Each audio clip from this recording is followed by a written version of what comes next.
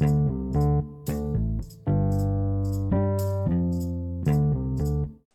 adjusting my volume here. How you doing?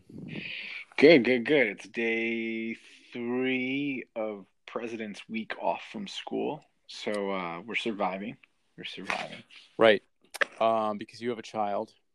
I have a child. Yeah. Congrats. Congrats Thanks. on your kid. We worked hard on it.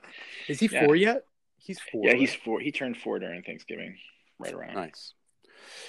Yeah, I have a child too. He's 3.5. And basically, how did you get away for the minute to do this call? He is upstairs having quiet time, so he is playing with toys, and I am downstairs talking to you. Basically. All right.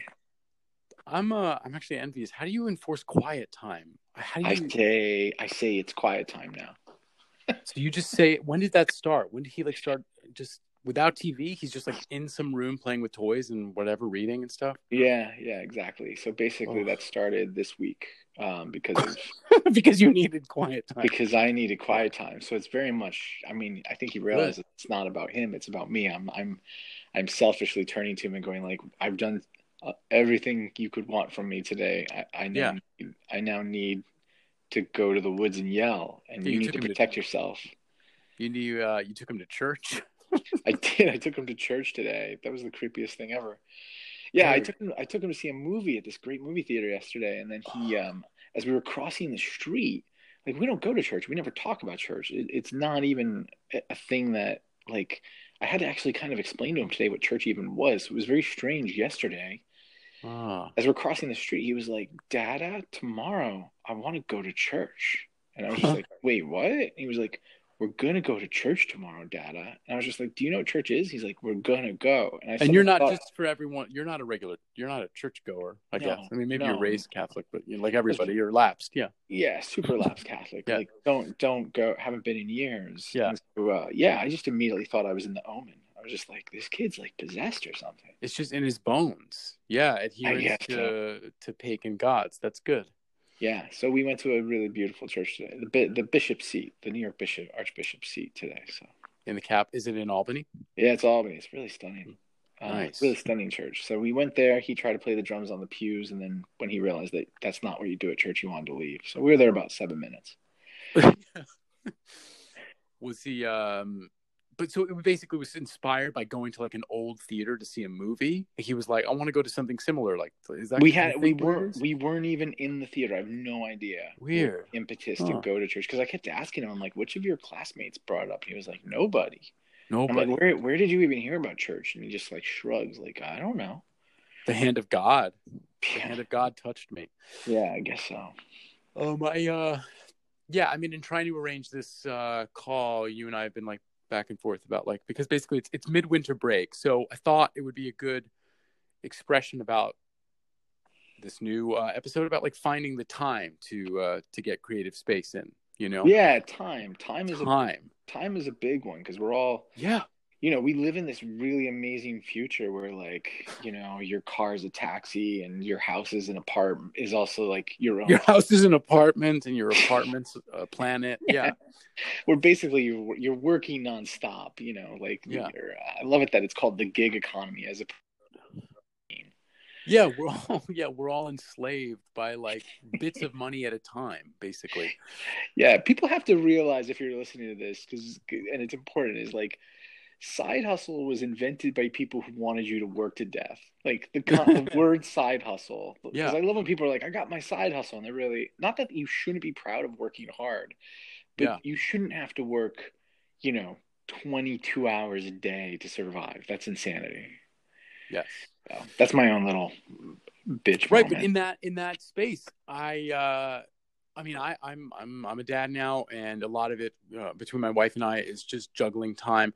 We sort of got into the game of, we got into the childcare sitter game, because we basically moved back across the country from LA to New York at a time when he was, how old was he at the time? He was it was just after he turned 2. So we had a little bit of sitter help at that point, literally 6 hours a week, just to take a breath and decompress with my face down on a bed. So basically we came here, and then we're late to the preschool game. So we kind of never got ahead of it. You've had little more like daycare earlier in Eamon's life. Yeah, no, I just doxed your son. Sorry. It's all right. He's been in daycare, Right. since he was like 2, and he's in pre-K Yeah. right now. So Right. his day is structured. Right. So but no, nonetheless, you're always juggling a million projects. You are a full-time parent also, as is your wife, who's also got multiple projects going on.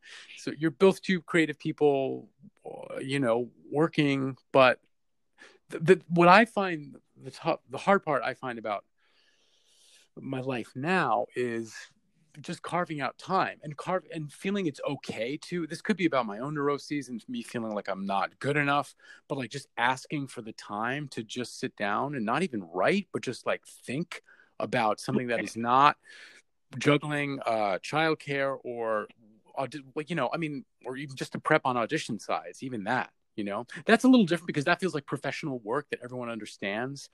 My wife certainly. But if I just need like an hour and a half to just like sit at a cafe and think and maybe jot down some ideas or actually just write on the script, that feels like I have to ask like permission and I feel bad about it.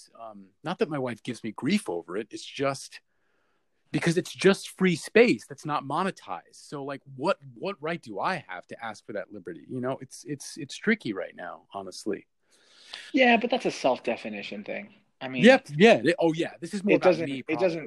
I mean, that's also the level of like, am I making money from this enough to call it a job to really earn, to really earn the opportunity to sit here and let these thoughts gestate and have this time to plan. Like that's a wrestling match I think everybody kind of goes through. Even for this phone call, I feel like you were like trying to be like, okay, I'll get like a Paw Patrol on and I'll be like, all right, we'll coordinate it with Jack watching Frozen 2. And then we'll able to like duck into our rooms and hide and talk and record it and make $1.59, Yes. Yeah. Yeah. So like, I mean, I guess like your process, maybe you have a little more history with this because you've been a writer for a longer period of time. Right. I mean, writing's definitely, I think, irritating. I've already said that on this podcast a lot. Like it's a frustrating thing because it takes a lot of time, right? And it takes moments like you're talking about where it's like, I'm just going to sit at a cafe and the frustrating part is like, you can go through days where you're like, I haven't physically accomplished anything. Right. Like I have no pages. I have no words written down. I've been thinking about it and it's getting more clear, but I have nothing to show for it. Mm-hmm. But I do think like when you talk about auditioning, I think not only that it's acknowledged, I think there's just something different in like, there's a total setup for how the thing operates, right? It's like on Monday, I'm going to get sides. Those are actual things that are written down on a page and there's things I can do with it. I memorize it. I play with what I'm going to do with it. And 3 days later or a week later, I go to a room and I present them. Mm-hmm. Right. Like where with writing, it's like, well, I'm starting this on Tuesday. I might finish the screenplay in a month. I might finish it in 3 months. I might finish it in a year. I might realize this was all bullshit and put it in my like desk and never return to it again. Mm-hmm. Like you're kind of, I think with writing, the endeavor is always that. Like there's no structure to like, oh, I'm going to do this in 3 weeks. Unless you have a hard deadline or someone's already paying you to do it, you never really have a structure. It's all just kind of leap of faith. Totally. Which I think can be what stops people a lot of time. I think one of the things I hear the most from either students or other creatives, especially if they're shifting, like if they've been actors and they're moving into writing, is that like I'll hear like how do you find the time for this, or how much time? My favorite is when people are like, how much time does it take? It's like, fuck, oh man, like, good luck. Who knows? I mean, it's different for everybody. As you say, this is funny. Like my wife's approaching because she picked him up from this little day camp we sent him to today, just to get some time, and he's like screaming on the street. So like, just be prepared for a 2-minute gap where I go and like pacify the situation. Nice. But yeah, I think it's okay. Well, I don't know. It's probably not okay, but I don't know what else to say. I feel that struggle. I will say before, I mean, adherence to deadlines has always been an important thing, just sort of in the micro of like finishing work day by day, like in the kind of micro task setting you have to do for yourself.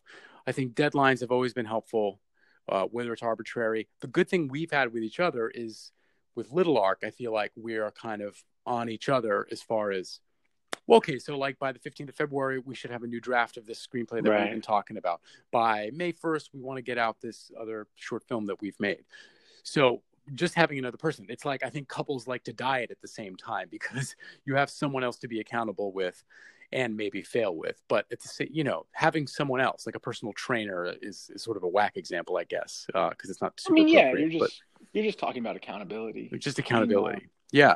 Otherwise, you have to kind of create discipline. You know, like I would say, you know, for people who are having trouble with time, you know, because writing, acting, everything we're talking about is like your own small business, right? Like no one's really standing over you. I guess if you're an actor, maybe your agent is. But I know and I don't even know if that's true, but like I know as a writer, like you're making your own deadlines, because even when people ask, it's rare that people give you a deadline. Yeah. Even when a lot of times you're getting asked, like, how soon do you think you can have that? 100%. I know for me, a big thing that's helped me a lot is I just make daily lists, like task lists. Right. You've always been a big weekly list guy. Yeah. Yeah. Weekly and daily, I just make like, okay, this week, this is what I'm going to accomplish. This is the short story or the comic or whatnot I'm going to finish. And day by day, I'll break the list down so that I'm kind of, I mean, honestly, it's a trick. It's an accountability trick because I have to cross shit off. Yeah. You know, and so if I go and I look at the list and I'm like, I had 10 things on here and I've crossed off one, I'm like, all right, I failed myself today. Right. Well, it's also just like making it visual is a concrete. It just sort of makes a concrete representation of something that's in yourself. Just like writing it down. I mean, I think that's really helpful. Like just a tool, just writing the list down for sure. Yeah, and it sounds so obvious. Yeah. But like, if you even think about it, like, how many times do we have to hear fucking stories about like celebrities who, like, when I was 13, I wrote myself $1 million check and dated it 20 years later. Mm-hmm. And people always take that as like Oprah will have them on and be like, that's fate. And it's like, no, that's just a plan with a schedule. Like, yeah. Like it's an exercise in accountability. Is like, if you buy into it, like if you actually are believing I need to make $1 million by that age, not that everyone's gonna fucking succeed at it, but it at least keeps it in your brain where you're like, okay, I've said I'm gonna do this, at least to myself, if no one else. So like, I have to work towards it. So I do think in like actually writing things as childish as it kind of seems is better than just walking around and going like, yeah, I'm gonna write a play sometime. At some point I'm gonna have the time to write a play, as opposed to putting it on paper like this week, 5 pages, play. Definitely. I also think, and this people have talked about this a lot. I really, and you do too. I think talking about things that you're working on so much really does get in the way of making it and finishing it. It's not something that's on my mind a lot now, but starting out, you know, I've been around a lot of people who are big idea people and like will pitch me verbally like a huge thing that they've thought through the entire time, but never put pen to paper on it. And it never happens, you know? Yeah. And like the more you discuss this amazing idea, even like a fully thought out story, I feel like the more it already exists in the world, and then you feel less need to actually produce it or write it, put it down. Don't you think though, I'm learning this with students, like, don't you think part of that though is like some weird obsession with either perfection or getting it right, that like if I talk about it and talk about it and talk about it and work out all the details, then at some point I will feel safe and protected enough to write it because it won't be bad. Yep, exactly. You know what I mean? But the problem is like, I think that like there's an animal part of you that knows that everything you do is going to be imperfect. Yeah. And so like if what you're trying to do is trick your entire being into like, at some point I'm going to talk myself into this by just talking it out. I just think there's another part of your brain that's like, dummy, like, no, it's never going to be that good. So it's a different, right. It's a different thing where like, I guess me and you talk out stories, because I guess that's because we're both in the act of making the thing. It's different than like if I just tell some random, a good friend of mine who's not related to the manifestation of the project, if I talk to them about it in a fully formed way, it sort of I find it impedes the process, you know? I think so. And also, I don't see how I don't know, maybe I'm just insecure, but I don't see how you wouldn't be completely like susceptible to their response. So if you're like, this is really funny, this guy goes in and they don't laugh at all, I'd be like, I guess my idea is fucking bad. Yeah, right. And like I know people say like, well, pitch your idea, and if you don't get laughs from 10 people, maybe it's not a good idea. Well, maybe it's just not People formed. say that? Who says that? Well, I think it was like from that book, Save the Cat, which I read early on. Save the Cat is a kind of a screenplay how-to, that kind of breaks it down into like right to the formula. Like there's a very basic formula to make a successful movie. It seems like a very like kind of 90s-y thing. A lot of good stuff in there, but wasn't as super useful to me. I will say like now being a dad, when and you feel this too, whether you have a lot more time or less time in a week, when you have that time, like even if it is 45 minutes or like an hour to just like sit in a room, it's much more productive. I found, like if you have that, like I've been more productive as a parent, I feel like than really I have before in my life, because I have to make my free time valuable, Right. Yeah, you can't really fuck around. You can't, right? Like, you can't. And again, it goes to the I think some levels of accountability, right? Because you're like, I only have this hour, so if I am going to write, I really have to believe that this is going to be a finished project. Like I can't do half starts, or maybe I'll do this one day. Yeah, that's interesting. Right. Yeah, I feel like everything I've kind of started now since I've been a parent, I've finished, which is interesting. Where I feel like I had the liberty to really experiment more before being a dad. But now totally. I mean, grad school, I went to grad school for playwriting. Like, it's funny, I have so many unfinished plays from grad school because like it was just 3 years of time.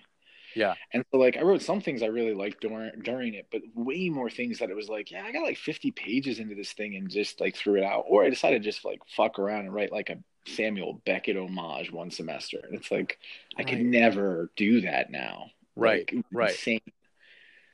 Right, which is good. I guess that's the point of education and institutions that let you just like play and experiment. Sometimes I wonder I don't know though, right? Coming out of that, how do you feel? Do you feel like that was helpful, or like just kind of threw you off the path? No, it wasn't that helpful. Right. I think what grad school was helpful for was, at least for me, I had been primarily an actor, and it was really fascinating to be in a place, especially at Iowa, where the writing program was just so valued, where like people were treating me seriously as a writer. And so I was like, oh, I guess I am a writer, because everyone else is behaving like I'm a writer. Right. Where when I was in New York and I was acting and stuff, and I don't know if you did it the same way as me, but there'd be times, I'd be like understudying at the Pearl. Yeah.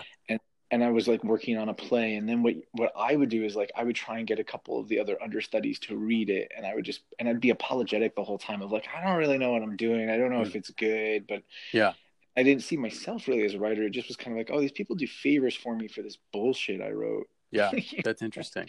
Where in grad school, it was like, no, this entire evening, or like there's a full production that's being put together for my play. Like, it's being, and everyone's valuing it as if it's like, we were doing Tony Kushner.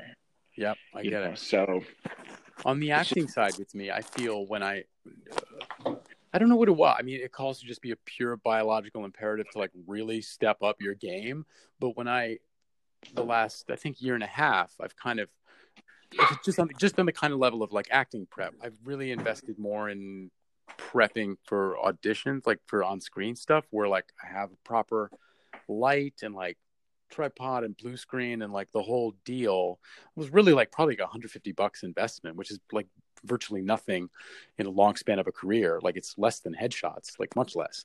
Did you do that because you thought it would make you better, or did you do that because the industry is just changing and they're forcing you to be a casting director? Both. Well, that's both. Yeah, I mean, yeah, let's stay in the micro for now, because I want to get to the macro of like planning out production. But yeah, it is part of it. It's part of the industry standard now, because when you're sending tapes, you can't just kind of do it on like your iPhone off of a white wall with like sunlight, hopefully, gleaning.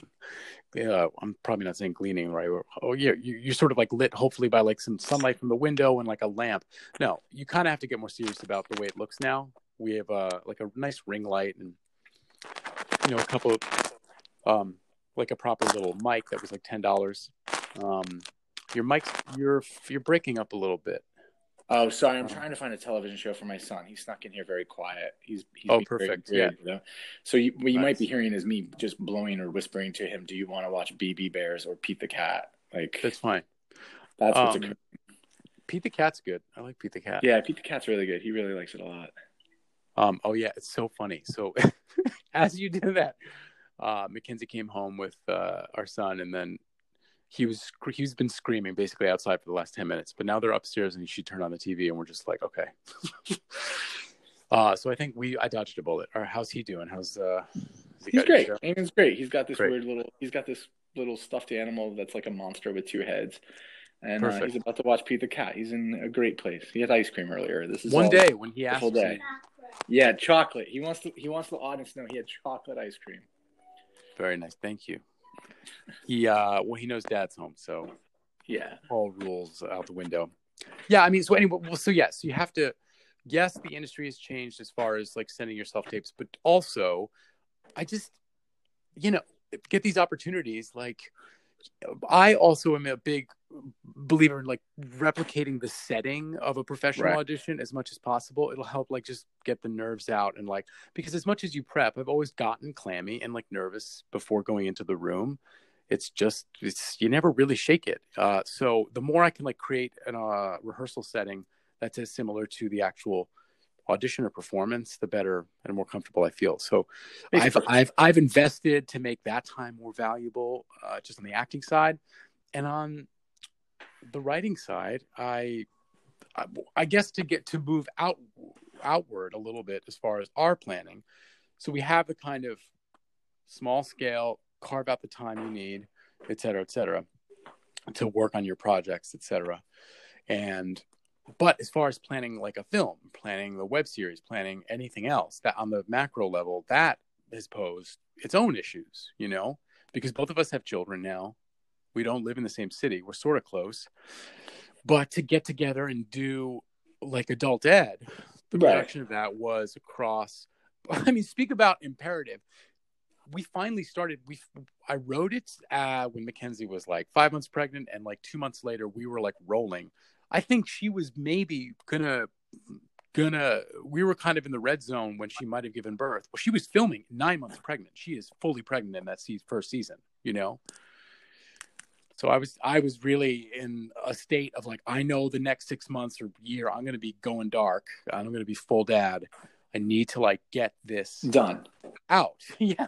But also, I mean, that's also a good thing to know is that like that type of pressure on you, Oh man, causes. I've talked to so many people who've had that similar thing. Like the baby was due and it was coming, and like we made it happen. Right. So that was, but that we had to grab. I think we grabbed 2 weekends to film it because everyone works, and season 2 was also just shot over, I think 4 days and 2 weekends. I mean, because you have a job, you have to be there for your son. You can't just be gone for a luxurious 10-day week shoot in New York on no budget, really. So we gotta make do. Right. I mean, well, I guess that's the thing is I think one of the things is like you can underestimate how much, or well, actually, I would say I think at times you can overestimate how much time do you actually need and how much money do you actually need to make something. Mm-hmm. Like I think that stops people.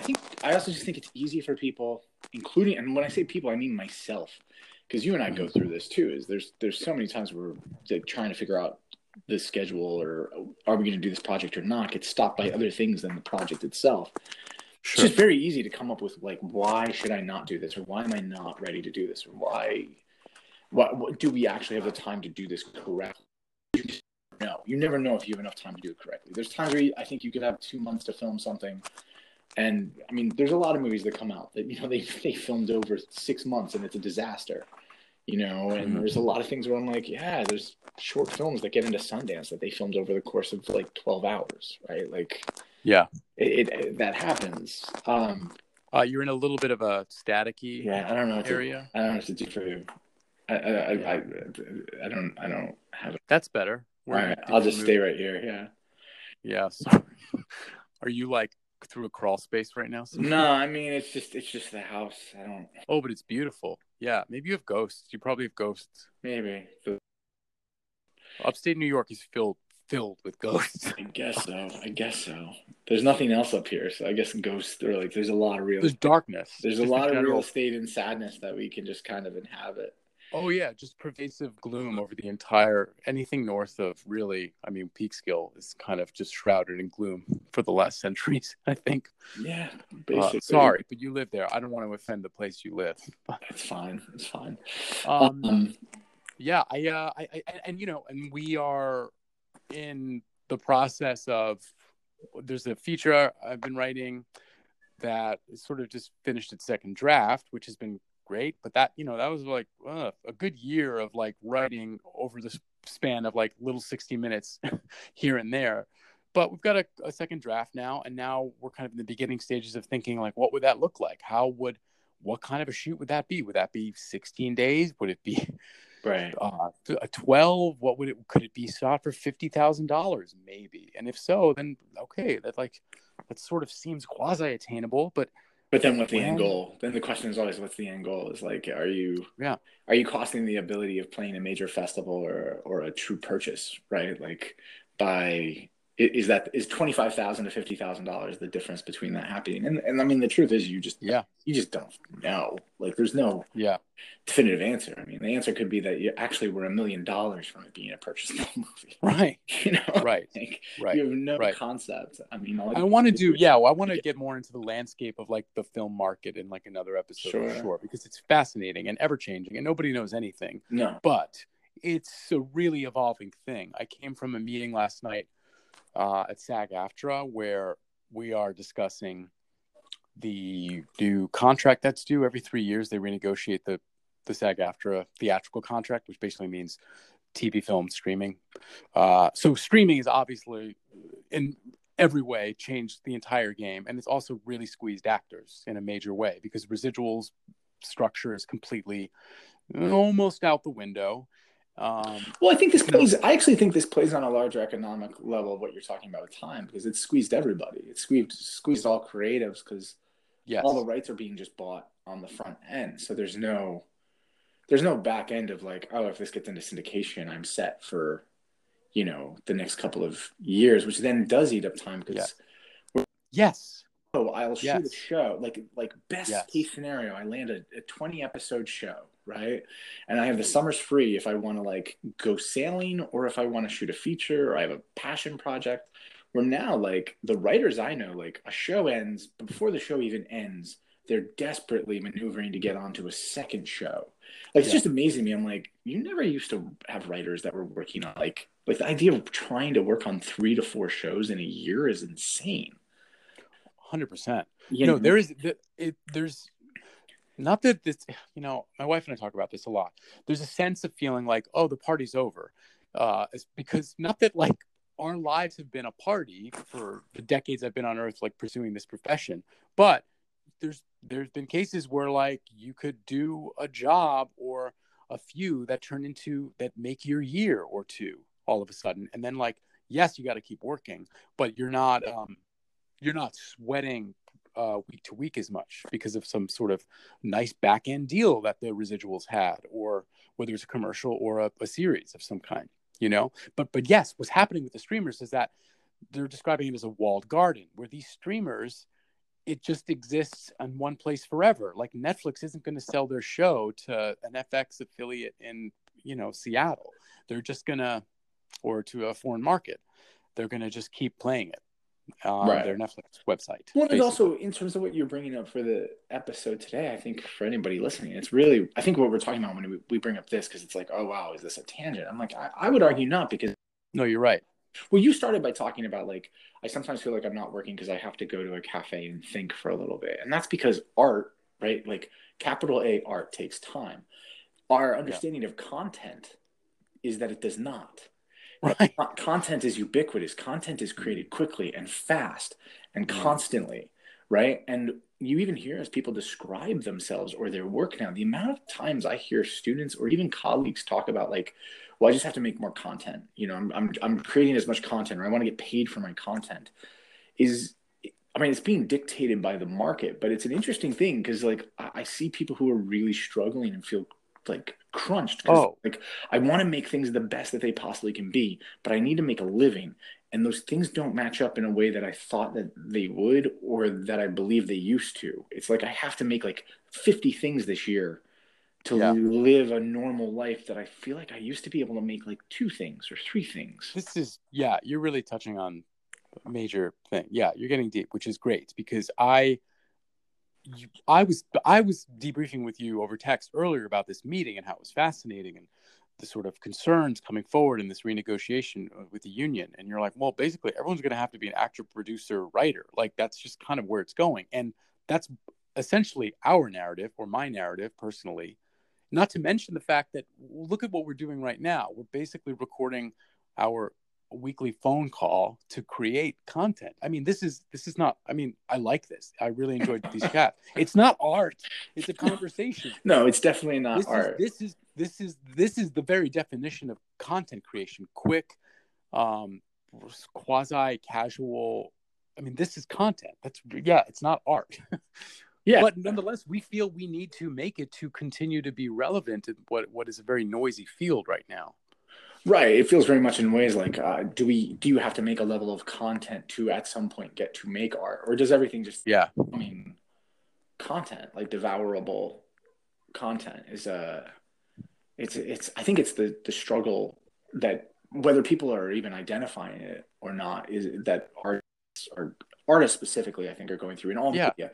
Like if you're a comic book creator, I know comic book creators are feeling the same type of thing, especially as like film and TV comes in and buys up all their stuff. Because in that world, what's happening a lot is the content is getting bought by Hollywood, but a lot of those creators are getting left behind in the sense of like they're not continuing on as executive producers or with any level of ownership in a show. So like Right. even if they're running a creator owned book for the most part, if they don't have really good reps or they don't have any kind of like weight, that means like you could see a show of theirs or a movie of theirs happen and they're walking away with like 20 grand off of that where everyone else is making six figures.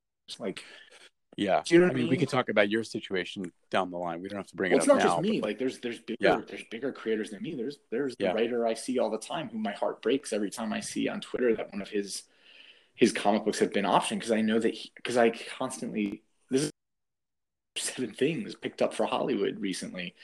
And every time I read the Hollywood Reporter or the Deadline response on it, he is not an executive producer on any of them.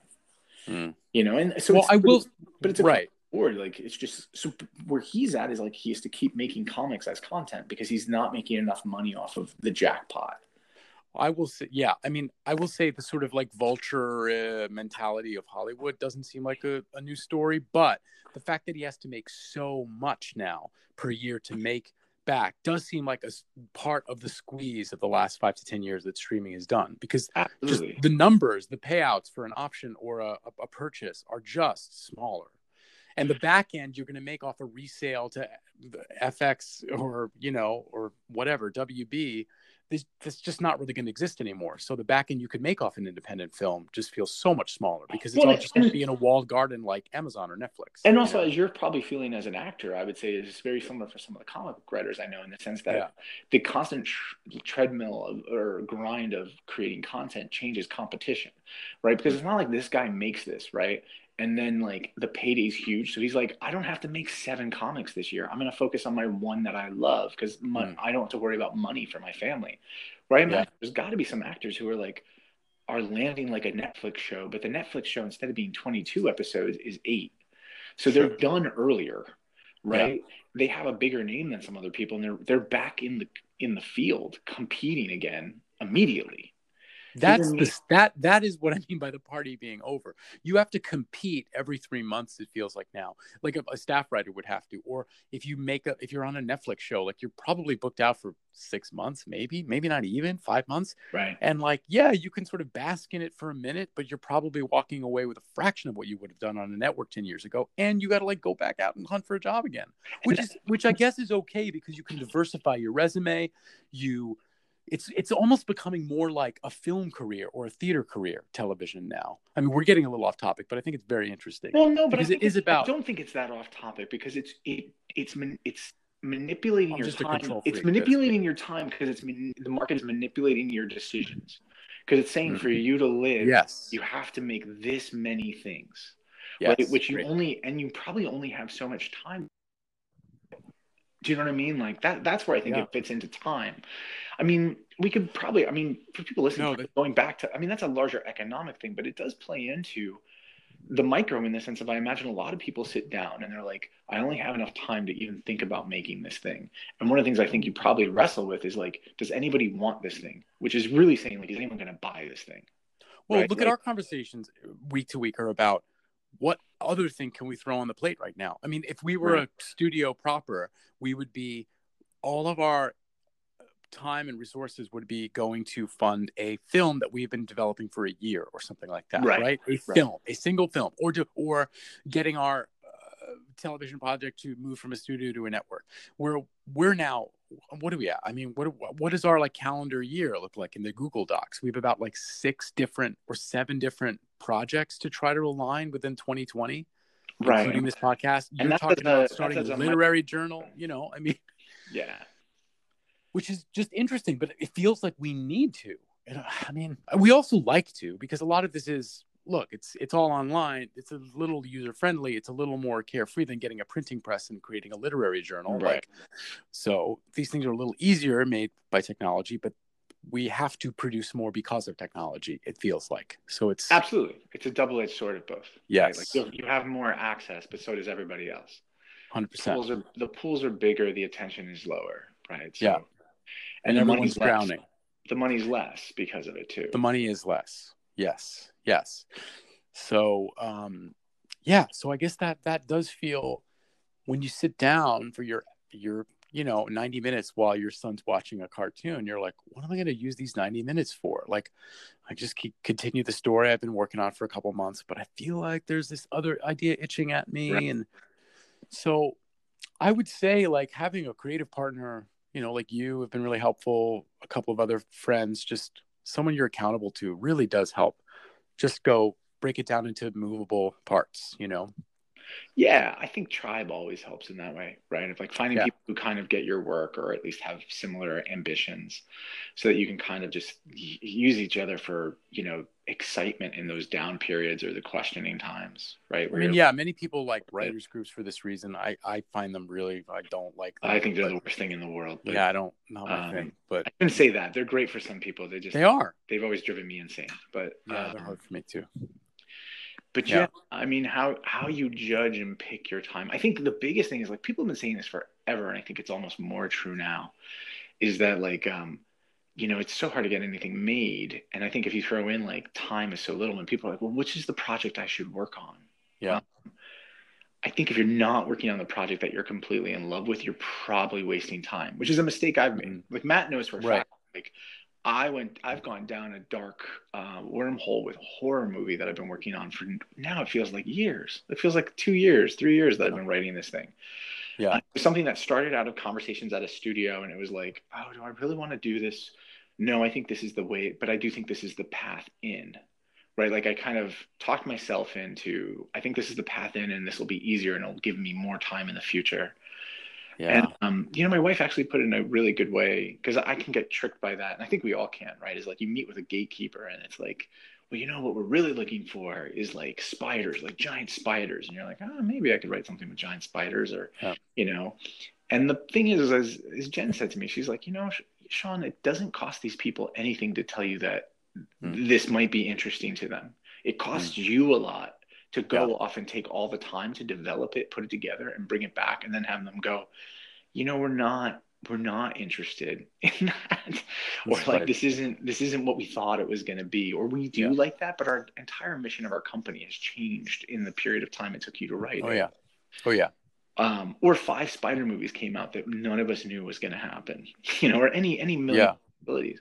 So I think the bigger thing is like you kind of have to just work on the thing that's itching at your brain and going like, I have to exist, Yeah. like I have to have you make me. And to kind of circle back to the whole parent thing, I feel this acutely. I don't know. I'm not sure if you do, but I sense you do. Look, I mean, we have children now. We have to provide. There's like a necessity for money to do so.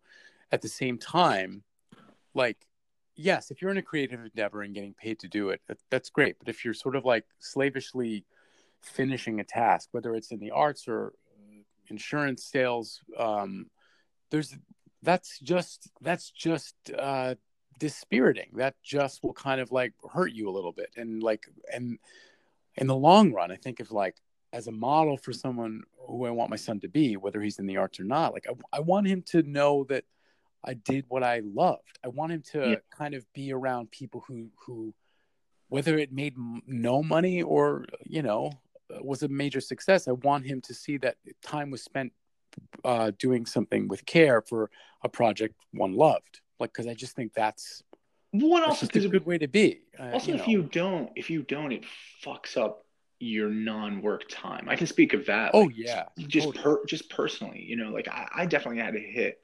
I mean, as part of our move out here is I had to hit, whatever, I guess a come to God moment or whatever they call it. In that, I'd hit a point where like I had accomplished everything I'd really set out to accomplish, and I was like, I'm kind of miserable. Like, like Yeah, I'm working at a job right now that I thought was a dream job, and like all the parts of it are just eating away my time. And when I'm home, I'm just kind of annoyed and more easily agitated, which is making even that relaxing family time not fun for anybody. And so yeah. like it just becomes that moment where you're like, yeah, I'm doing this because I think I have to, and it's actually just making things harder. It's making everything more difficult than I want it to be. Right, because we got into this to not have a real job, Yeah, yeah, that's to very not do something adhering to a boss who says you have to like, put these put these pegs into holes. You have to you're here to do things that are, or you've chosen to do things that are just not that. And so why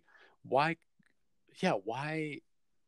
kind of become an employee of a boss, the general idea of a boss you have of like what is hot now, what property or what spider movie is the thing to make, well, and I think that's also though, and it also gets into like because I know there's times like I'll meet with other artists and actors, and it's also good to remember that like you did choose this to not have a typical job because there can also get into the like hours and days and weeks and months of just like fretting or complaining about the career you choose. I see a lot of people do this too, right? Where it's like, being an actor, being a writer, it's so hard. Like no one understands. And like in a lot of ways that's true, and in a lot of ways that's bullshit. Hmm. Like, I mean, I think it's a better use of your time instead of going down like what's the dark pathways that I've been wrestling with. I Hmm. think it's better to be like I'd rather use this time making something. I'd Hmm. rather like instead of me bitching or complaining about like the streaming is in and it's so unfair and now I was already not making a lot, now I'm making less, going like, well, I guess if I'm going to make more, I'm literally going to have to make it from the ground up. Yeah. Right? Like, I guess you and I were texting about this morning. Like, I don't know if that was really reassuring because as you were mentioning to me, I was like, you're like, yeah, they're saying that the party might be over. And I just kept texting you, like, the party is over. They have to wake up. The party's done. Like, we weren't invited to the party and it's Hmm. over. So, like, we got to go off and do something else because history does not revert. It doesn't go backwards. Like, Hmm. Netflix isn't going to suddenly go, like, hey, we got $3 billion of debt, but we do realize the residuals is kind of unfair. Like, that's not going to Hmm. happen. I mean, yeah, I mean, people have to like use a lot of things from their toolbox now. It does feel like to make it as an artist now. Of course, there's many exceptions to that, but it's important to be resourceful now. It feels like, and to kind of think outside of specialties. I mean, that seems to me to be a life lesson. Yeah, I think so. And Definitely. then it is a level of finding like where is time and how do you create the space? What are those hours?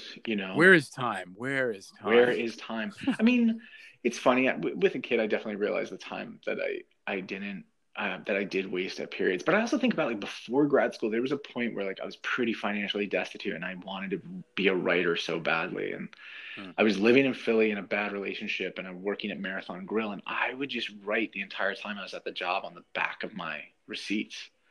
Hmm. Right. Like Sure. finding even those little moments. It's Yeah. something my wife and I wrestle with is like I'm more selfish than her. Maybe this is a bad version of it, but like there's times where like Jen doesn't want to do anything poorly, like even stuff that she's like, I don't want to do this and I shouldn't have to do this for some other job. Where Yeah. I'm a bigger believer, and I'm like, there's certain things that I'm like, this is not as valuable to me, so it gets 50%. And then there's other stuff that's more valuable to me, and so it gets 100. You know, Interesting. and I kind of have to equate that as I'm going through things and going like, I can do 50 and everyone's going to be happy and still get what I promised they were going to get. But this one over here, like, for it to really work, I have to devote more time. Oh yeah, I mean that's just about prioritizing is a certain measure of time. Absolutely. On that note, my son's crying in the other room. Well, I think we should say congratulations to you. Anybody who's listening to this might not know. Matt's on TV like 5 days a week now at your house. Like, no, it's really not true. You're in For Life on ABC, right? Yeah, I've a recurring role on For Life, an ABC show, and I'm in a few episodes of this new show, Tommy, on CBS. Pretty amazing. Edie Falco. Yeah, no, pretty great winter for you. Yeah, it was a busy fall, and now it's kind of nice to see fruits of the labor on screen. Yeah, it's cool. Thanks. Yeah, so yeah, I strongly recommend both shows. It's really cool to see Edie Falco in a kind of network drama thing. It's an amazing cast. And For Life, which I kind of was more enmeshed in over the course of the fall, feels like a very, very special show too on ABC, about Isaac Wright Jr., who was sent away for life in prison for drug dealing. But the fact of the matter is he was railroaded, and while in prison, he then gets his law degree remotely, and while fighting his own case to get out of prison, helps rep fellow prisoners in with him. I play the deputy of the warden on the show.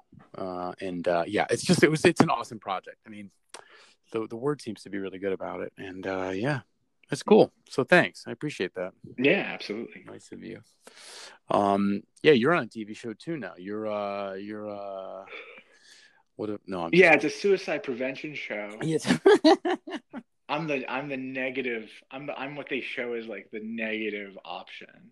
You and your son just sort of take you on tours of upstate New York churches.